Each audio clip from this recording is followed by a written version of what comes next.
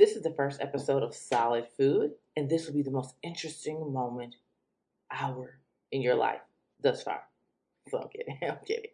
So I am launching a podcast. It's going to be called Solid Food. So why am I launching this podcast? Who the heck am I? And that's what we'll be discussing. I'm Christina Caramo, and now it's time for some solid food.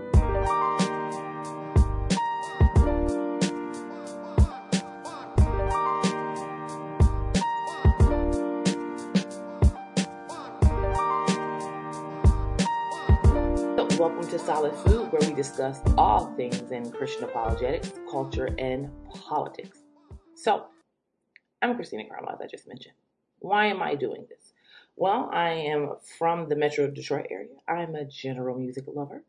I just like adventure in general. As long as it's not sinful or illegal, I'm all down for it.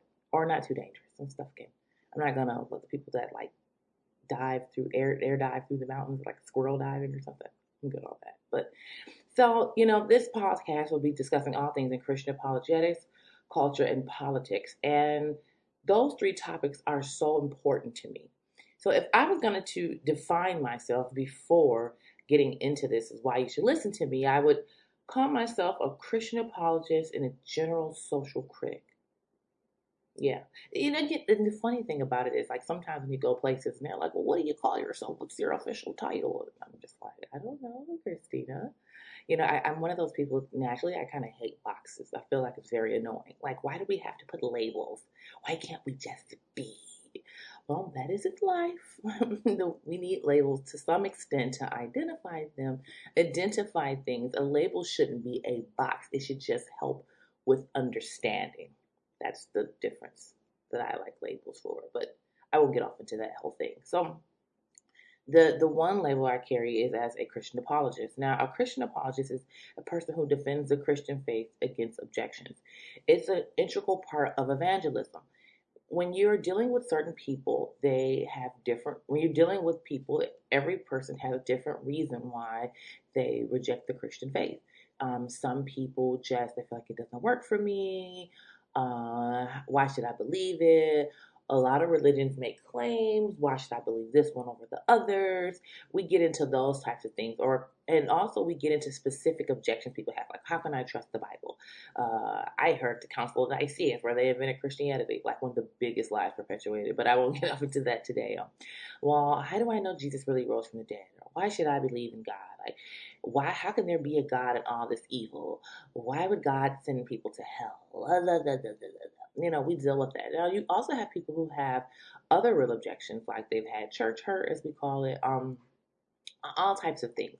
I feel like Darwinian evolution, has put a big dent in the popularity of the Christian faith in America, or not.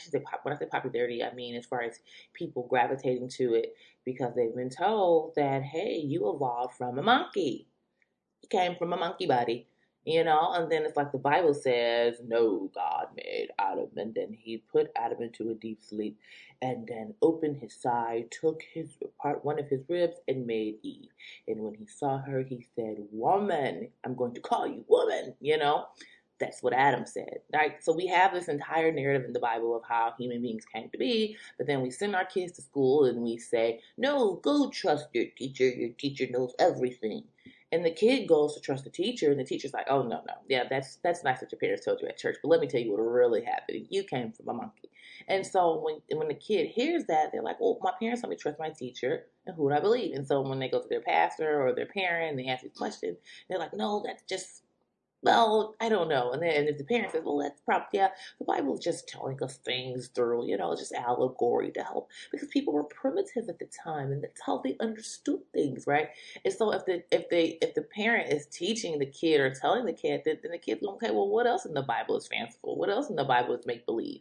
And it creates this whole downward spiral of the person just like, well, this whole thing is ridiculous. So there's this guy and this guy, and then his son. So God has a son, and he came and died for my sins. Like, this is just, okay. So they walk away from the faith. So it's so many different reasons. And then you got just stone cold hedonism, which is our America's biggest problem. It's just like, we're just a bunch of hedonists.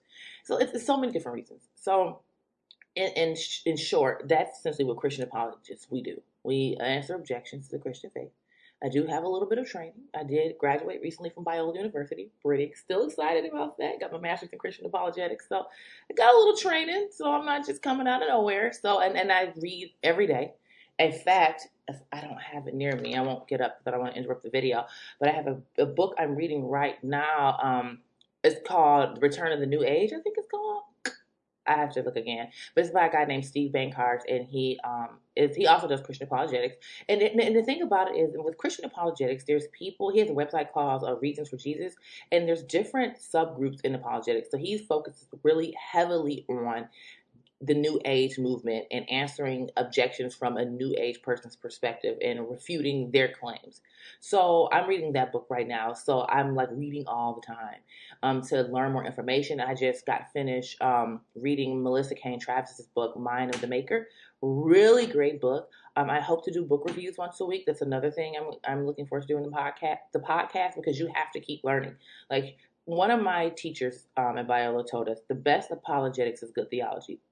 The number one book you have to read is the Bible, of course.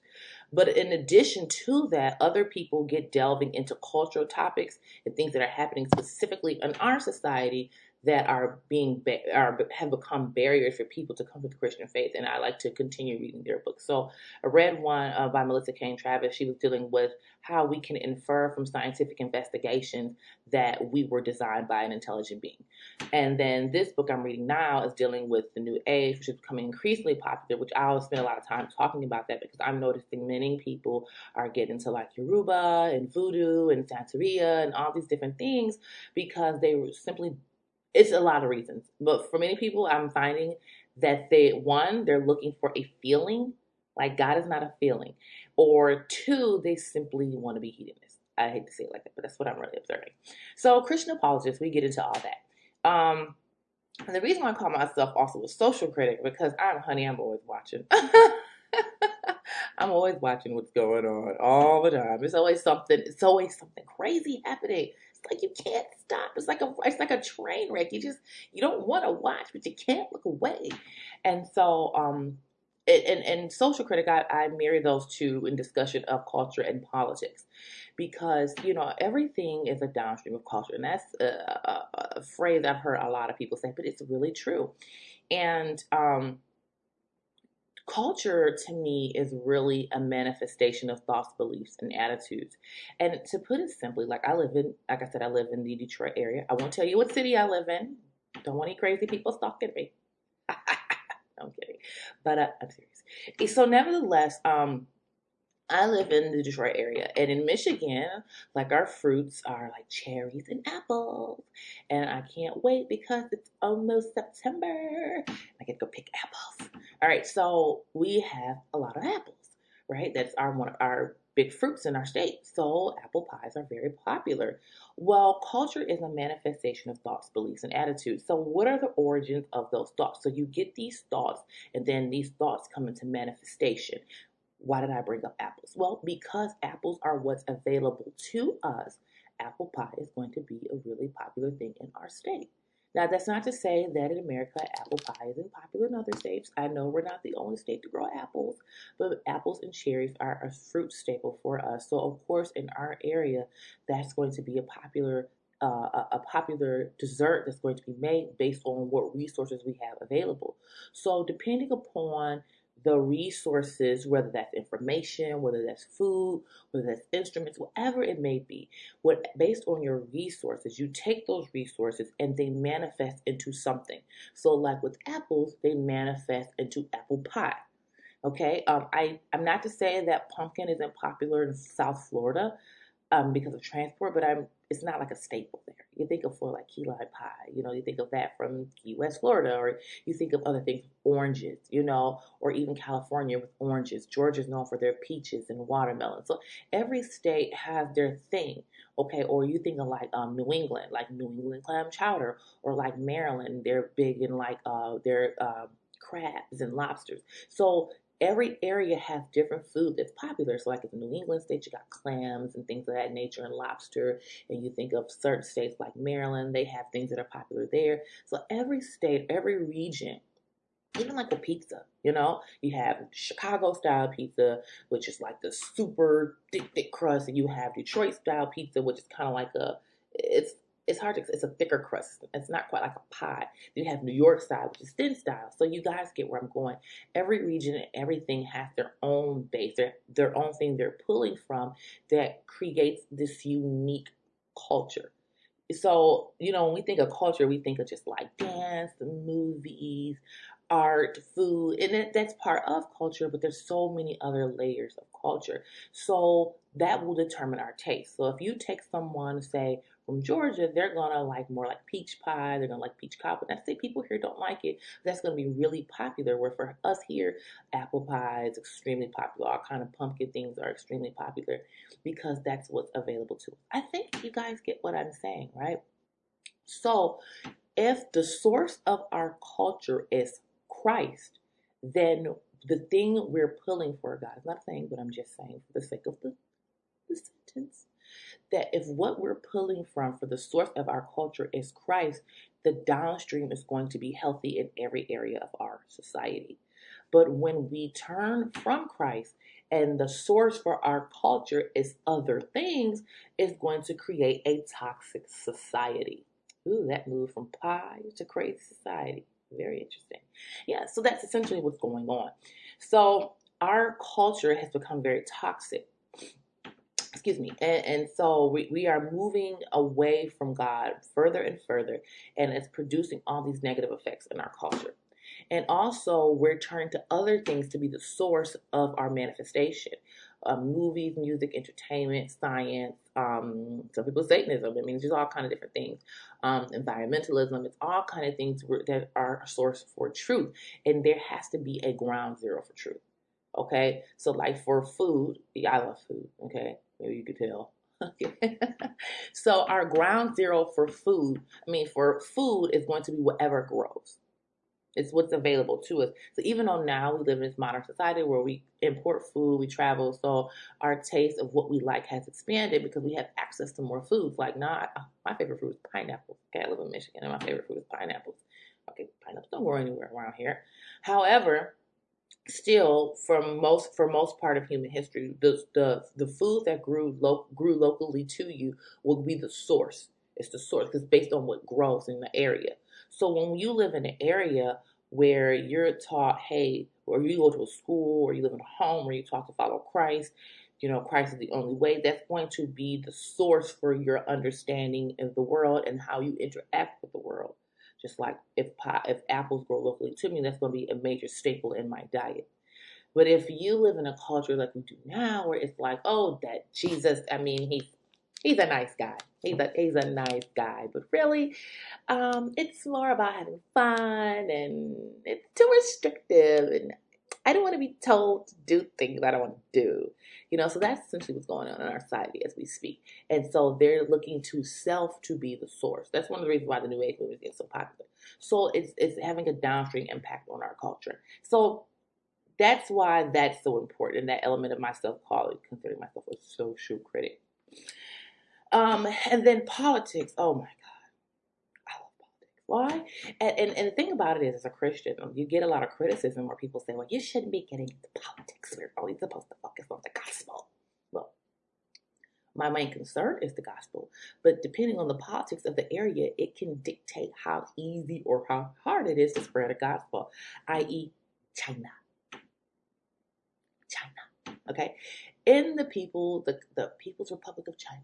Okay, yes, the Chinese government is very hostile to the gospel of Jesus Christ. Well, China is a communist nation, um, and they're not 100% like North Korea. They're kind of like a mixture, but they're the way they govern.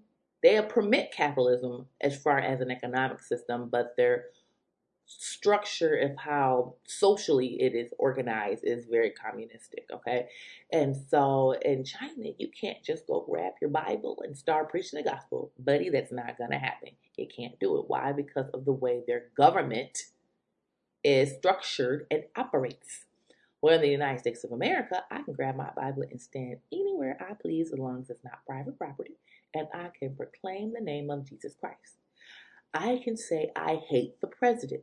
I can say anything. Now, if you go to China and Xing Pi, hopefully I said his name correct, and you stand in the corner and say you hate him, buddy, you're probably gonna get a bullet to the head. So depending on who's in power, that dictates so much of your life. There is not a part of your life that politics does not dictate. Where you can park your car. Now, some of you, so I'm talking to you right now, you look beautiful people, you cannot park your car on certain sides of the street in your neighborhood. There's only one side of the street you can park on. You know what I'm talking about? You do. Even if you go to your downtown area, some places there is a meter. Some places there are no meters. Some places the meters run on Sunday. Some places the meters do not run on Sunday and holidays. All that's determined by the local government. How much you pay in taxes?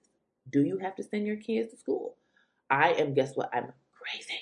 I'm an anti-vaxxer. I don't believe in vaccinations.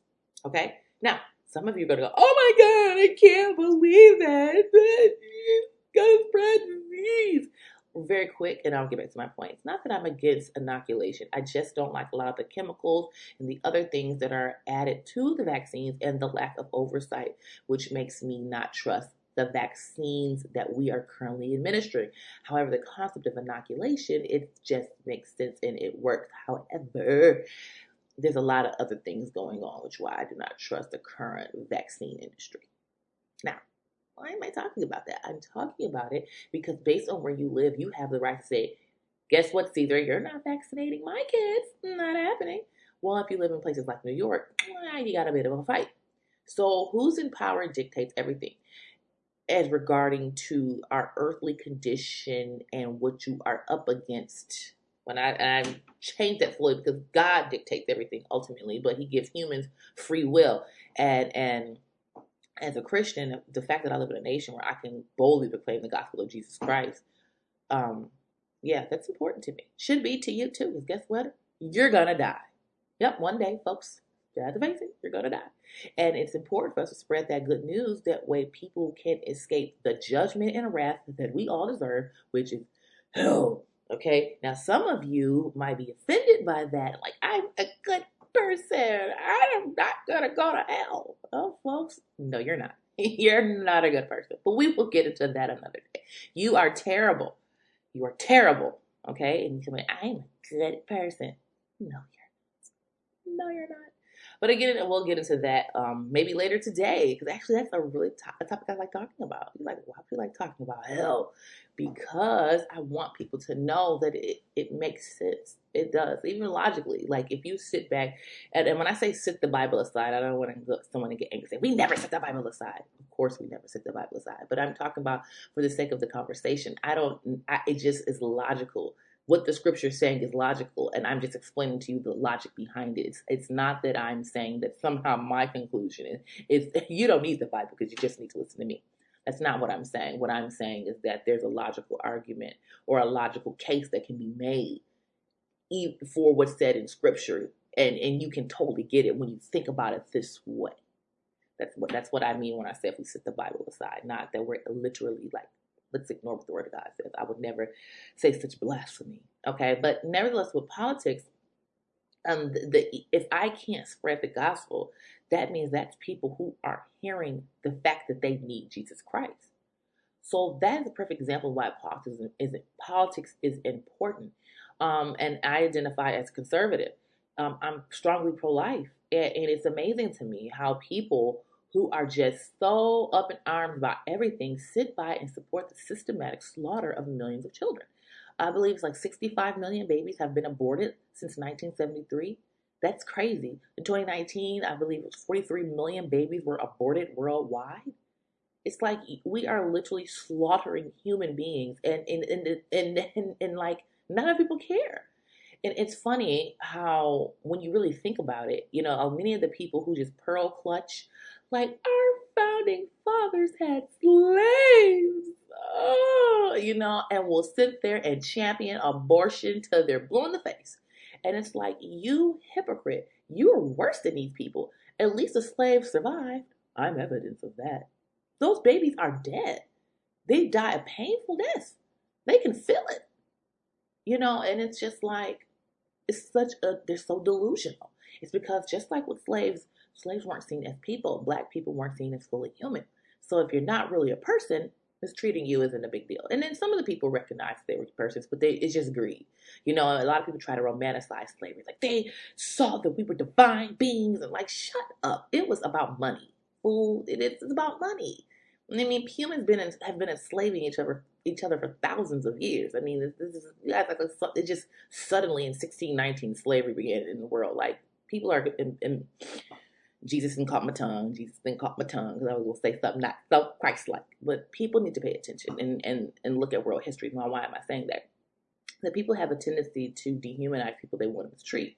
And in the abortion industry, people dehumanize little babies because they're not really people. So you can justify killing them because if you recognize their humanity, then killing them makes you feel a little uncomfortable because you just killed the baby, your baby.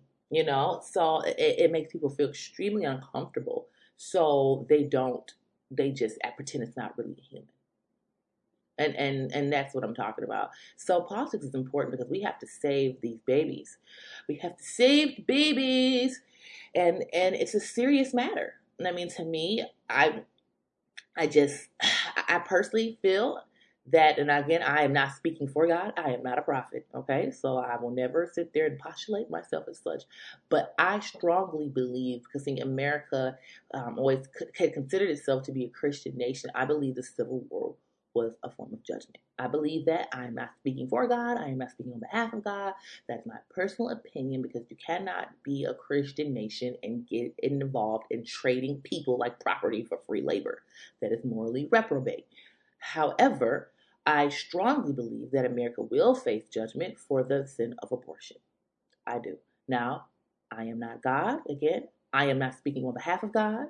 I am not speaking in the office of a prophet. Just so we're clear, you can't say, I heard Christina prophesy. No, I was not trying to prophesy. I'm just saying what I think. That's what I think. Because it is the most egregious thing to sit and murder little people and like they don't count. Like God's all right with that. You're out of your mind. No, you're in your carnal flesh. Now, as I mentioned before, the sin of child sacrifice is nothing new either. Humans have been sacrificing humans, especially their own children, thousands of years, just packaged differently. If you read scriptures, people were sacrificing their kids to Molech. And see, in like ancient societies, when they sacrificed their children, they were sacrificing them to these deities, which were really demons. Okay, Greek pantheon, those are demons. I will talk about that a different day. But they would sacrifice their children to these demons, their gods, in hopes of wealth, money, for agricultural benefits. Maybe they felt like their land was going to be more prosperous, whatever they wanted, health, whatever they felt that these gods were going to give them. They, which were demons, but they would sacrifice their kids to them, and that's what they did. Now, if you fast forward now, that's the same thing people are doing with abortion. They're just sacrificing their child to the god of self. That's all. They're just sacrificing their kid to the god of self. If I kill my baby, I can get a better job. I can do this more. I don't have to be bothered down. I can make more money. I can live freely. So you're sacrificing your kid to the god of self. Folks, all this stuff is determined in politics. Like in New York, you can get an abortion till birth. So you can be 38 weeks, 39 weeks, and kill your baby. That is wicked. Know the way to slice it, dice it, explain it. And let me make this very clear. As though I criticize abortion as the murderous practice it is, many people listening here have had an abortion. Many of you men listening have paid for abortions.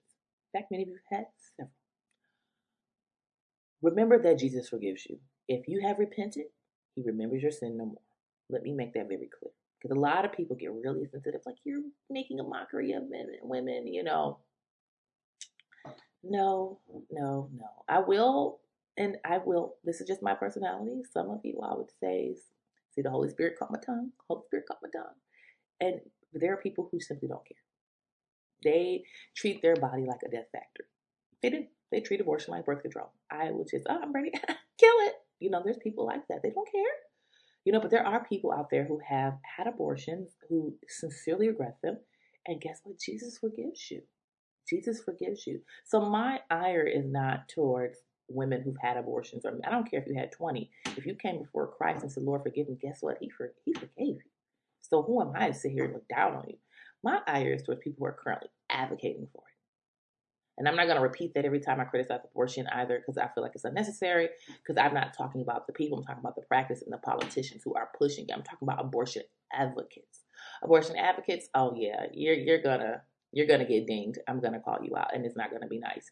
But individual women who've had them, or men who pay for them, I seek not to call you names or to say you're a bad person. I feel all of us are evil actually in our nature as humans, so you're not unique to that, okay? But how our wickedness manifests is different from person to person. So I just want to make that very clear from at episode 0 in my introduction, that I'm not looking to say if you had an abortion, you're an evil person. No, the practice of abortion is evil, but if you are a person who's advocating for it and pushing it, you got some deep wickedness in you, honey. And that's just really the truth. And you need to repent for that, because you're complicit in the murder of innocent people. And God hates hands that shed innocent blood. And we'll all stand before God one day for everything that you do. And if you're advocating for abortion, if you haven't repented for your abortion, yeah, that's something you gotta talk to God about. A lot of people say, well, don't judge. That's another thing I want to talk about one episode. The don't judge crowd. Don't be judging. Okay, you know what, sweetie? God judges, and guess what? That should scare you, because God's gonna judge. So I can't. That's not my job, but God does, and when He does, for some folks, it's not gonna be a pretty situation. So that should factor into what you say and do and believe. So politics plays a major role in all of that. Um, and I will get off into other stuff as far as our rights as Americans. Marxism, some people are like, you're always talking about Marxism, Christina. Because Marxism is rising to power more and more. You think of groups like Black Lives Matter. Like, their founder literally said to a couple of them, we were trained in the Marxist tradition. Like, boo, you're Marxist. Go to your website, you guys are stone cold Marxist. Ain't nothing, no person who calls themselves Christian should be running around hollering out Black Lives Matter. The phrase itself, Black Lives Matter, is not problematic for me. I'm not. And I get the analogy people use. Some people are like, well, we shouldn't say Black Lives Matter, all lives matter. I really don't care, to be quite frank, because the analogy actually makes sense. And don't cut your pearls to my fellow conservative friends, but it makes sense. It's like if my house is on fire, and somebody gives an analogy, it makes sense. My house is on fire, yours isn't. And I'm calling, help me, help my house. And you go, well, what about my house? And you're like, but your house is fine. Mine's burning down. That analogy, it makes sense to me. Okay? But I think because the term Black Lives Matter has been politicized, that many people are upset with the phrase in general when they hear it. I really don't care. Say it, more power to you. But guess what? The phrase itself isn't the issue. The issue is the organization. And people running around, putting up their signs. You got the NBA, who is just trash. WNBA, who watches them. And I'm a former female basketball player, by the way. But all of them with their Black Lives Matter. This is a Marxist organization who wants to I just realized my glasses are crooked. Uh-oh. That happens. Live on TV. Live on the camera. But they want to dismantle the nuclear family. What does that have to do with police brutality? Nothing at all. They're a Marxist organization, and Marxism necessarily is atheistic. So if you're a Christian talking about Black Lives Matter, like I saw this video online, and I'm a pretty silly person, and I saw this video online of these people. They were singing Black Lives Matter, no justice, no peace, to like a gospel tune. It was like at a church. They're like, Black Lives Matter, no just no peace. No, just no peace. And I am sitting here like, what in the foolery is this? Like, this is just nonsense. And people are so caught up in the phrase that they do not realize it's a nefarious group. And that's a really common tactic. You guys have to, when you're dealing with psyops, ooh, yeah, there's psyops, psychological warfare, psychological operations. When you're dealing with psyops like that, it's one of the best things to do is give it a noble sounding name. Because when people criticize it, it's like, so you're against, so you don't believe Black Lives Matter? And the person goes, well, no, I do believe Black Lives Matter. I'm just, no, don't No, we're not doing that. So what you do is you give it a noble sounding name. That way, when people criticize Black Lives Matter, the opposition goes, see, they're just a bunch of racist. They don't care about Black people. They're against Black Lives Matter. No, the problem is the organization. Any organization bringing Marxism needs to be smashed with a fist. Boom! It has to be. Because Marxism is evil. Just read Karl Marx's book, Communist Manifesto. Just read it. You ain't got to take my word from it. Go to the primary source. Read the book. Then you have absolutely no reason, if you call yourself a Christian, or even if you don't, you got common sense. Why would you want to give away your private property? Why would you want to dismantle nuclear family structures and all this? We're going to dismantle nuclear. We're going to get rid of cisgendered and heteronormativity. Listen, Linda. It's like this. No person should be mistreated. I don't care what you do with your life, what you do, that is your business. That's between you and God. But however, how we structure society is a whole other ballgame. The way we structure our society with heteronormativity and cisgender normativity, which Black Lives Matter wants to destroy. That's another reason why I can't understand any Christian who will want to support a group like that. Like, God designed a human family, and this group wants to come along and smash how God designed a human family, and you call yourself a Christian backing them? Who is your God? I guess your Blackness is. Or your deluded desire for feeling like a good person, and I'm anti-racist. Like white fragility. If you're one in that camp, then your God is your deluded identity and your deluded view of your own self-righteousness. But for any group to want to attack the human family, that is cancer, that is wickedness at the highest court. The human family is God's design to nurture and prosper human beings. And the fact of the matter is that men like women and women like men, because I got a magical thing to tell you. Wait and close. That's how people are made. Oh my God. You didn't know that? That's how people are made. So if that's how people are made, of course we're going to be a heteronormative society. That doesn't mean that members in our society who identify as homosexual or whatever should be mistreated or harmed or anything of that nature. And I will address that in another episode. And I understand. People want to be treated with kindness and respect. And then I know this is going to get mocked. But I have people I love and care about, friends and family members, who identify as gay and lesbian. I do. And I love them very much. And when I see them, I don't go, hey, did you read Romans 1? I don't do that to them. I spend time with them. I love on them just like any of my other friends and family members who struggle with other sins. However, that does not mean that we restructure society. We restructure society in a way that goes against God's design. Again, you cannot call yourself a Christian and back Black Lives Matter after knowing what they're about. Now, if you're ignorant, I feel sorry for you, but it is your job to not be ignorant. But like I said before, it's a very common practice. I could call an organization, we are for the people, for the people. I can call my group for the people. It is like really a group where we're trying to um, make it illegal to disagree with the president. Okay, that just came to my head. So I'm like, we're for the people. And you can't disagree with our president because it makes our nation stronger when we're all unilaterally in support of him, and we can't criticize him because he's for the people. And so when somebody says like, hey, wait a minute, lady, that doesn't make any sense. I'm like, oh, so you're against for the people? You're not for the people then, huh? No, what you're doing is terrible. So don't get caught up in the name. And so I can get on and on about politics, just from even like how much we pay in taxes, how much our government is wasting money on things like, even like when we talk about universal health care. In reality, if our government didn't toss away our money on a bunch of stupid stuff like enriching themselves and their friends, like in the coronavirus package, you had the House Democrats wanting to give money to the National Endowment of the Arts and the Kennedy Center and NASA. I'm like, wait a minute, what does this have to do with coronavirus? This is supposed to be a stimulus package for people who've lost their jobs, their businesses, and different things, and people who are hurting, and all the increased medical equipment for a new disease. That's what this is supposed to be about, not giving money to the Kennedy Center of Arts. This is nonsense. And PBS, what? You know, so that money that they waste giving it to what we call pork. Many of you guys didn't take a political science class, but that's pork. So basically, when they pass a bill, they know a bill that they know is going to pass.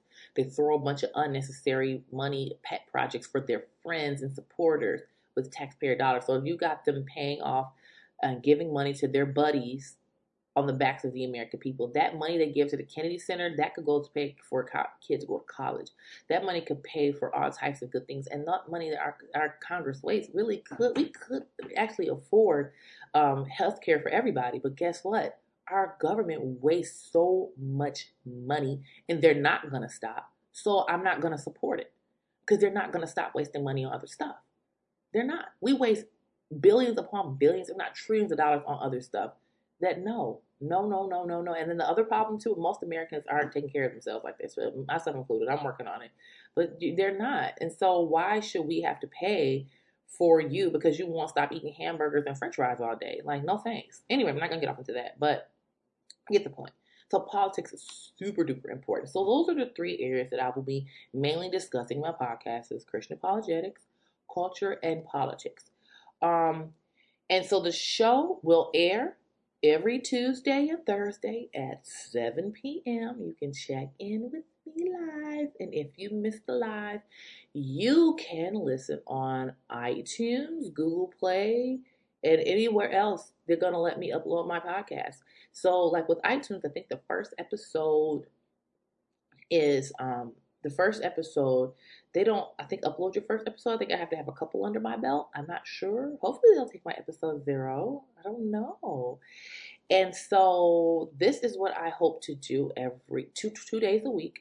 Initially I was going to do it 3 days a week, but I said, I don't know if people really want to listen to me 3 days a week. I think I'm a bit much, like straight up no chaser. Okay. I'm a bit much. All right. But at the same time, I felt like there's so much going on and I have so much to say. I always have so much to say. Sometimes I have to stop myself. Like I'm one of those people, I talk a lot, if you haven't noticed.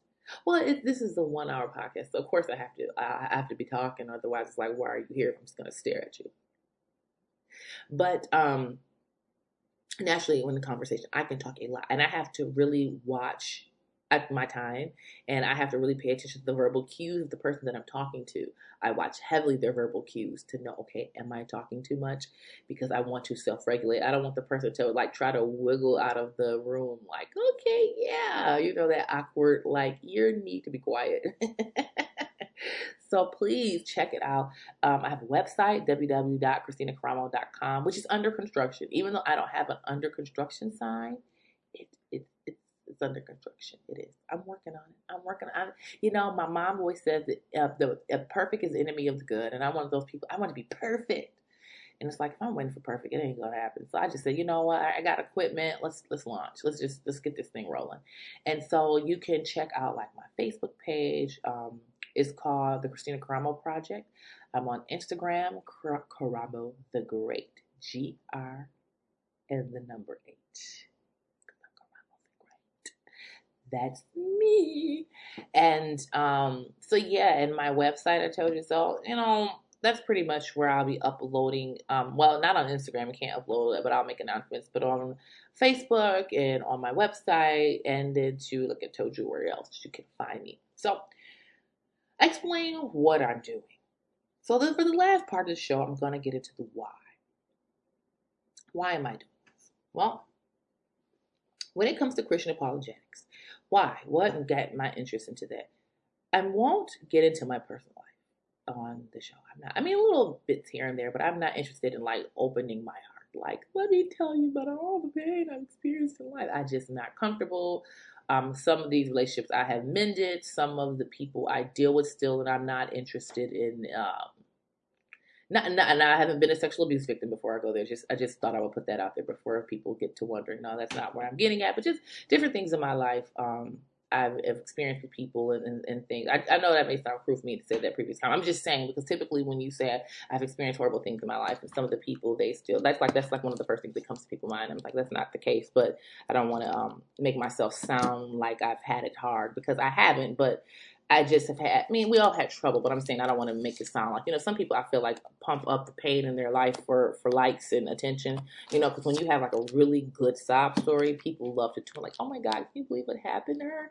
I'm not that person. I'm not going to do that kind of stuff. But my point is that I've had some experiences in my life and I've dealt with some people who really twisted scripture. I'll just put it like that. So I'm starting with why with the Christian apologetics. So I've dealt with some people who really twisted scripture for their own agenda. And over time, I'm like, what? That isn't. And I start reading the Bible for myself. I'm like, well, that ain't what it say. I'm like, wait a second. That ain't what it say. You just twisted things. And so as time progressed, and I found that not only the people twisting scripture for their own agenda, but also you had a lot of people who believed their twists and therefore subsequently walk away from Christ. So I was like, wait a minute, this is a problem. And then also in college, which I will call out folks that I don't know personally or deal with personally anymore. That's totally fine. But when I was in college, I went to Oakland University, right there in Rochester, Michigan, and I had a women's in transition. I took a women's in transition class, and so my teacher, she was a witch. Yep, she was a witch, and she practiced what you call white magic. So if you're not aware, if you're not up on the whole things witchy, black magic is apparently what's the evil magic, and white magic is the good magic. So, for example, like healings and helping people find their spirit guides or whatever else there is, good things, bringing wealth and prosperity and love. That's what white magic is. Black magic, it's like casting spells and tormenting people. Guess what? It's all wicked. It's all from Satan, baby. Okay, but nevertheless, our teacher was a witch. And so just to give you an inclination of the class, like I remember she had a class assignment. This was a class assignment. And her class assignment was, I want you to bring in proof that the Bible and the Quran are against women. Now, the Quran, I can totally make a case because you just look at how, sorry, not to be offensive to my Muslim friends, but just telling the truth. When you look at the condition of most Muslim women in Islamic countries, tell me what it's like. That tells you a whole lot about Islam. Whole lot. We'll get into that Islam another day. And remember, the criticism of any other religion is not to be like, look at those people there, supposed to step at. No, the goal is to bring them to Christ. All my criticism of any group, whether it's Muslims, witches, Buddhists, Hindus, anybody, any religious group, any group, whether religious or not, the goal is to bring them to Christ Jesus. That is the total 100% objective. It's not just like, I'm so smart and you're so stupid. Boom. That's not it. So anyway, my teacher, she had us try to bring in evidence. I'm like, wait a minute, lady, that is not true. So I went and brought in evidence that the Bible supports and encourages women, and God is for women, okay? And he loves women. And I brought in the scriptures talking about how a man is supposed to treat his wife, how he's supposed to love his wife, or like, I think it's in Ephesians 6 where it talks about like, I don't remember if I brought that particular scripture in, but like in Ephesians 6, how it talks about how like, hey, yes, a woman doesn't belong to herself, she belongs to her husband, but likewise a man doesn't belong to himself, he belongs to his wife. And so it's like, yeah, for years you did have men who would read the one-sided, they would read all the instructions God gave to women and ignore the ones he gave to men. In fact, God gave more instructions to men than women, if you think about it in scripture. That's my personal, from my study of scripture. But, she purposely was trying to take stuff out of context. And so, nevertheless, me and this lady had this huge argument. And I was just like, I'm not going to sit here and let you disrespect God, okay? A lot of things I could sit and deal with. Baby, you're not going to disrespect God in my presence. We're going to scrap. Okay? Like, if you buck. All right? So, nevertheless, me and this lady, we were just, our teacher, we were just going at it, and I like, you are twisting scripture for your own agenda. I was like, you're just twisting the Bible to discredit it. So you have people like that too. And she's like, well, the Bible promotes the rape of women. Baby, you are full of lies. No, the Bible do not promote the rape of women because the scripture is clear, even in the Old Testament, if a man rape a woman, he gets stoned to death. He gets stoned to death. So what are you talking about? So how can God say if a man rape a woman, he gets stoned to death, but yet he promote rape? What? And then the two cases in scripture I can think of off the top of my head, with Jacob's sister and the case of David's son who raped his sister. Each guy who raped the woman got killed. So what are you talking about? She just lied. So I saw two groups of people. I saw people who would twist the scripture to, in many cases, it would be men. Sorry, fellas. Feminism didn't come out of nowhere. We're gonna talk about that, and I'm gonna get a few things off my chest. Feminism didn't come out of nowhere. So you had lots of men who twist the Bible around to justify mistreating their wives. You had those group of men and people in general. They would twist scripture for their own agenda to control people. But you also have people who twist scripture to try to discredit God and try to discredit. You can't discredit God, number one. You foolish for trying to discredit the King of the universe, but whatever. Then you also have people who twist scripture, like I said, to discredit God, to discredit Christianity, and things of that nature. And that's what my teacher was doing. So it was just wild. And this lady, I remember once she tried to hypnotize our class, and I just could not believe my classmates sitting there allowing her to do this. This woman has already told us that she is a witch. She already told us she's a witch. And you guys are so stupid. And I'm going to say stupid. God forgive me if I'm wrong for saying it. You're going to sit there and let this woman hypnotize you. And I'm sitting there in my class looking around like these clowns. And you're just sitting there. So it's just happy to be outside. Just happy to be outside. Like, no, this lady said she's a witch. What's wrong with you? Yeah. So those type of things, and I noticed that a lot of my friends, and myself included, all the problems in my life can directly be tied to disobedience. Yep, I'm gonna admit that. Every problem I've ever had in my life, like my biggest problem, I am trying to lose weight. Now, it isn't a vanity thing. It is a bit of a vanity thing, but really, because I just want to be healthy. I'm 34 years old, and I just want to be in shape. I love sports. I'm going to buy me a pair of roller skates. I'm so excited. I like swimming. Can't go to the pool because it's stupid coronavirus. I love swimming. I love to be active. I like to play basketball, but I fractured my nose like 2 years ago. And I'm like, I can't have a crooked nose. I can't. I already got a little bit of a bump. You can't see if I turn to the side. Got a little bit of a bump from getting my nose fractured. And yeah, not again. Not again. So it's and two, I don't want to get like an ankle broken or anything like that. So I I'm trying to get into more solo sports. So like swimming more, I'm gonna swim. Also roller skating. I got a bump shoulder, so some sports that are called do require a lot of this. It's hard for me to do, but things like that. Okay. So I lost my train of thought. Why was I bringing that up? I kind of forgot. Okay. Yeah. Okay, I forgot. I don't know why I got off and talking about sports. So yeah. So initially, what I was saying is why I got into Christian apologetics. Oh. I remember. I was just talking about myself getting into shape, right? So God tells us not to be a glutton. Gluttony is a sin, right? Because it's bad for your joints. Like I forgot, like for every 3 pounds you carry, like put so much pressure on your knees, especially as a woman because our hips spill out. It can cause really bad knee problems. And so why am I saying this? So that problem I have, wanting to get healthy, because I'm like, I don't want to be like most chronic disease, like I want to say like probably 80% of chronic disease is like 100% preventable.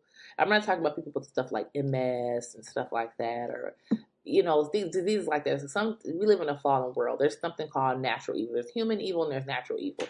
So some things are totally like beyond. Just we live in a fallen world. It's just messed up. It's just the way it is. But there are most diseases totally preventable. So people don't want to submit their diets to God. It's just that simple. And what I mean by submitting your diet to God is God told us don't be a glutton. And then you do it anyway. Now you can't breathe. You're struggling to walk around. You're sweating all the time and all this. Okay, disobedience. So we can take something like that, or how you manage your money. Scripture tells us the borrower is slave to the lender, or some of your sex lives. That's to me most people's problem is y'all sex lives are absolutely out of control. So you got babies with these people, you got your herpes, you got all these STDs you're dealing with because you sexually haven't crucified yourself. You haven't sexually crucified yourself. You get what I'm saying? I guess maybe I'm wording that wrong, but what I'm trying to say is you're still living in rebellion against God, and you have all these problems because you didn't follow His simple command of like don't have sex outside of marriage. Ooh. That is still fornication is still a sin. In case you forgot, just thought I would remind you guys. Still a sin. Still a sin. So I noticed that, and I was like, dude, if we just like listen to God, our lives would be better. And I just realized that just a bunch of stuff. And then people would say so many false statements about scripture, and I'm like, oh, this is ridiculous. And I'm learning more. I'm like, so much evidence to be a Christian. It's crazy. So that's what got me into apologetics. It's a longer story. I only got like 10 minutes left, and so I'm going to wrap it up soon. But that's what got me into Christian apologetics. And then as far as that's why, because I was like, this is bad. People need to follow Jesus. And I'm looking at lives of a lot of my friends and family members, which I will never get into on air. That is tacky and ignorant. But I just noticed a lot of the issues that my family and friends were dealing with. I'm like, like you are literally causing your own problem. Like you ever had a friend, and I've been that friend too. So let's not get it twisted. You're like, dude, if you will just do this, the problem you're complaining about will go away. But they just kept like making stupid choices, and it's just like, oh my God, if you just follow what the Bible says, it won't be so bad. So, yeah, that's what got me into apologetics. Now, as far as the culture component, why I'm so focused on culture, oh my God, this is. So as I said before, the way I define culture, I know that some may disagree with my definition, but hey, in postmodern culture, we're redefining everything. So I'm going to attach my definition to culture. I've noticed our culture is so broken, and I can really see how the culture is really come synonymous with the world, and how bad ideas are being promulgated in society is through the culture, and really through arts, entertainment, and media. Yep. Notice how, like I talked earlier about the NBA, the reason in pushing Black Lives Matter, why do you think the NBA is pushing Black Lives Matter? Because they're a huge cultural force. They're a huge cultural force. So when you get the culture to push ideas, it becomes more popular amongst the people. Because that's where you have even words like subculture. So you have like a dominant culture and you have subcultures. Okay, so like in America, we have the American culture, like America. But then you have sub-ethnic cultures. You like have African Americans, you have Asian Americans, and different subcultures. You have like even amongst white Americans, you have still like you have Irish Americans and Italian Americans. So those are like the subcultures, and even like you can tell the difference until you get to a different group where you're around a bunch of like Chaldean Americans, even though they're Americans, but still they have different ways because that's the subculture within a culture. So the American culture as a whole is being really hedonistic, and it's really rejecting God, and it's really encouraging people to just walk in constant rebellion. I can think as a millennial, yes, millennials are the best. Just saying. But just as a millennial, I could think of growing up. MTV. When I was a kid, my mom at a certain we could watch like MTV, BET, all the like music channels, VH1, and she didn't really care. But at a certain point, she was like, "Wait a minute, these music videos are pretty nasty." And it wasn't just the music videos. Like MTV, they didn't even play music anymore. I haven't watched MTV in years. But at some point, they quit playing videos, and it was just like TV shows, and they were like really raunchy TV shows.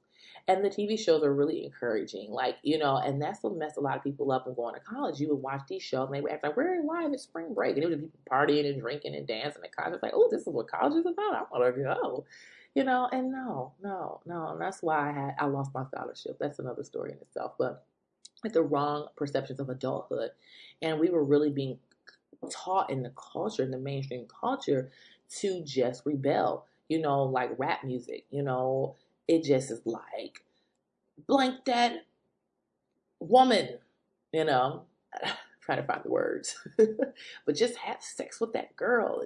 And, that sounds so PG from what they really say, but come on, we adults, y'all already know what they're saying. There's really vulgar ways of talking about sex, and it's not with the nice lady that you gave your life to before God. It's that freak, okay? I'm trying to say the right words, okay?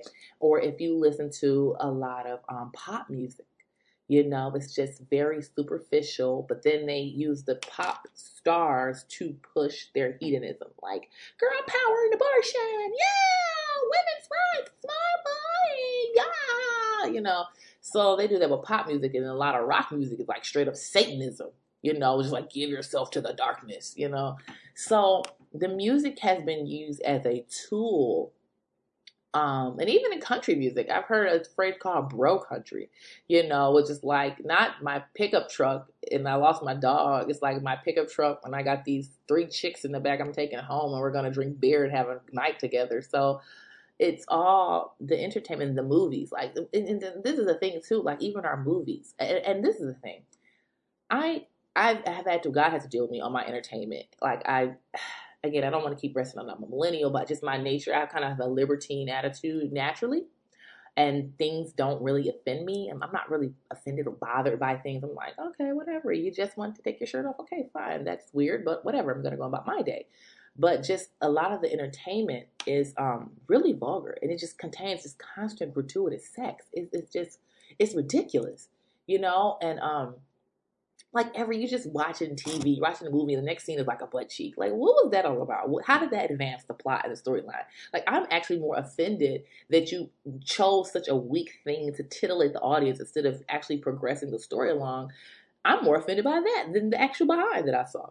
But however, God is more offended by the behind than the poor attempt to advance the story.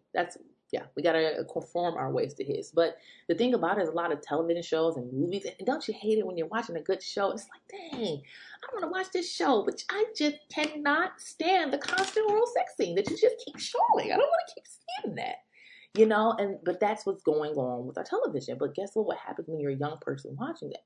It impacts you. So it's really affecting the culture, and we don't have a Christ-centered culture anymore. So I don't really think we ever had. We like to think we did, but that's another story in itself. But that's what's going on, and so the culture has to be attacked at all fronts. To me, that's actually, even in the context of Christian apologetics, my focus is more so cultural apologetics. And even when I talk about science, I talked about that a little earlier, and I gotta move on. I got like 3 minutes left, but that is a problem. It's just it's our culture is just really toxic, and it's being used as the weapon to pull people away from God. That's what's being used, because the way our culture is determining people's theology, not the Bible. The way what our culture is pushing determines people's politics, not truth. And what's determining people's culture is Satan and not God. That is what's happening. Purely, it's pure wickedness. It's pure satanic influence all throughout the culture, and people cannot see it. And lastly, when it comes to politics, why am I involved in politics? Because politics determines every aspect of your life, as far as your earthly life here, as far as what you can and cannot do in this realm. Again, that's not to deny the power of God. And let me say what politics is. I'm talking about from a worldly sense, okay? From a worldly sense, politics determines so much of your life. And our freedoms to freely spread the gospel, our freedom to live the lives we enjoy. Even as a person in the ministry, I still do other things that aren't necessarily ministry related. And I want to enjoy my life. I want to have a good time. I want to have fun. What I'm saying, a lot of times our idea of having a good time and getting wasted, that's not, again, what I'm talking about. Of course, it's not what I'm talking about. But just basic things. I want to get up and go shopping and have a good time. I want to have enough money in my bank account. I want to enjoy my life. Okay? And determining on the politics as a nation, that can really impact that. And I just want a prosperous nation, and I want our succeeding generations to have a great America. I'm so going to say about that. And that's what got me interested in politics. And I'll leave that there. So I'm going to wrap it up. And I don't have a fun fact for you today. I don't. But just have a great day. Have a great weekend. And I will see you again Tuesday. So thank you for tuning in to Solid Food. And make sure you join me again for the next episode on Tuesday. And be sure to check out my website, www.ChristinaKaramo, Karamo, just so you know. Ooh, that rhymes. I'm going to use that again.